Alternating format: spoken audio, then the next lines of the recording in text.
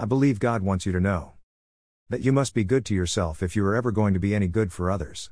This means take a day off once in a while when it's not scheduled. Eat a piece of chocolate when it's not recommended. Take a nap when it's just not possible.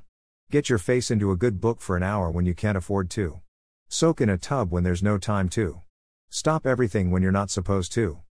Do this now, right now, for goodness sake.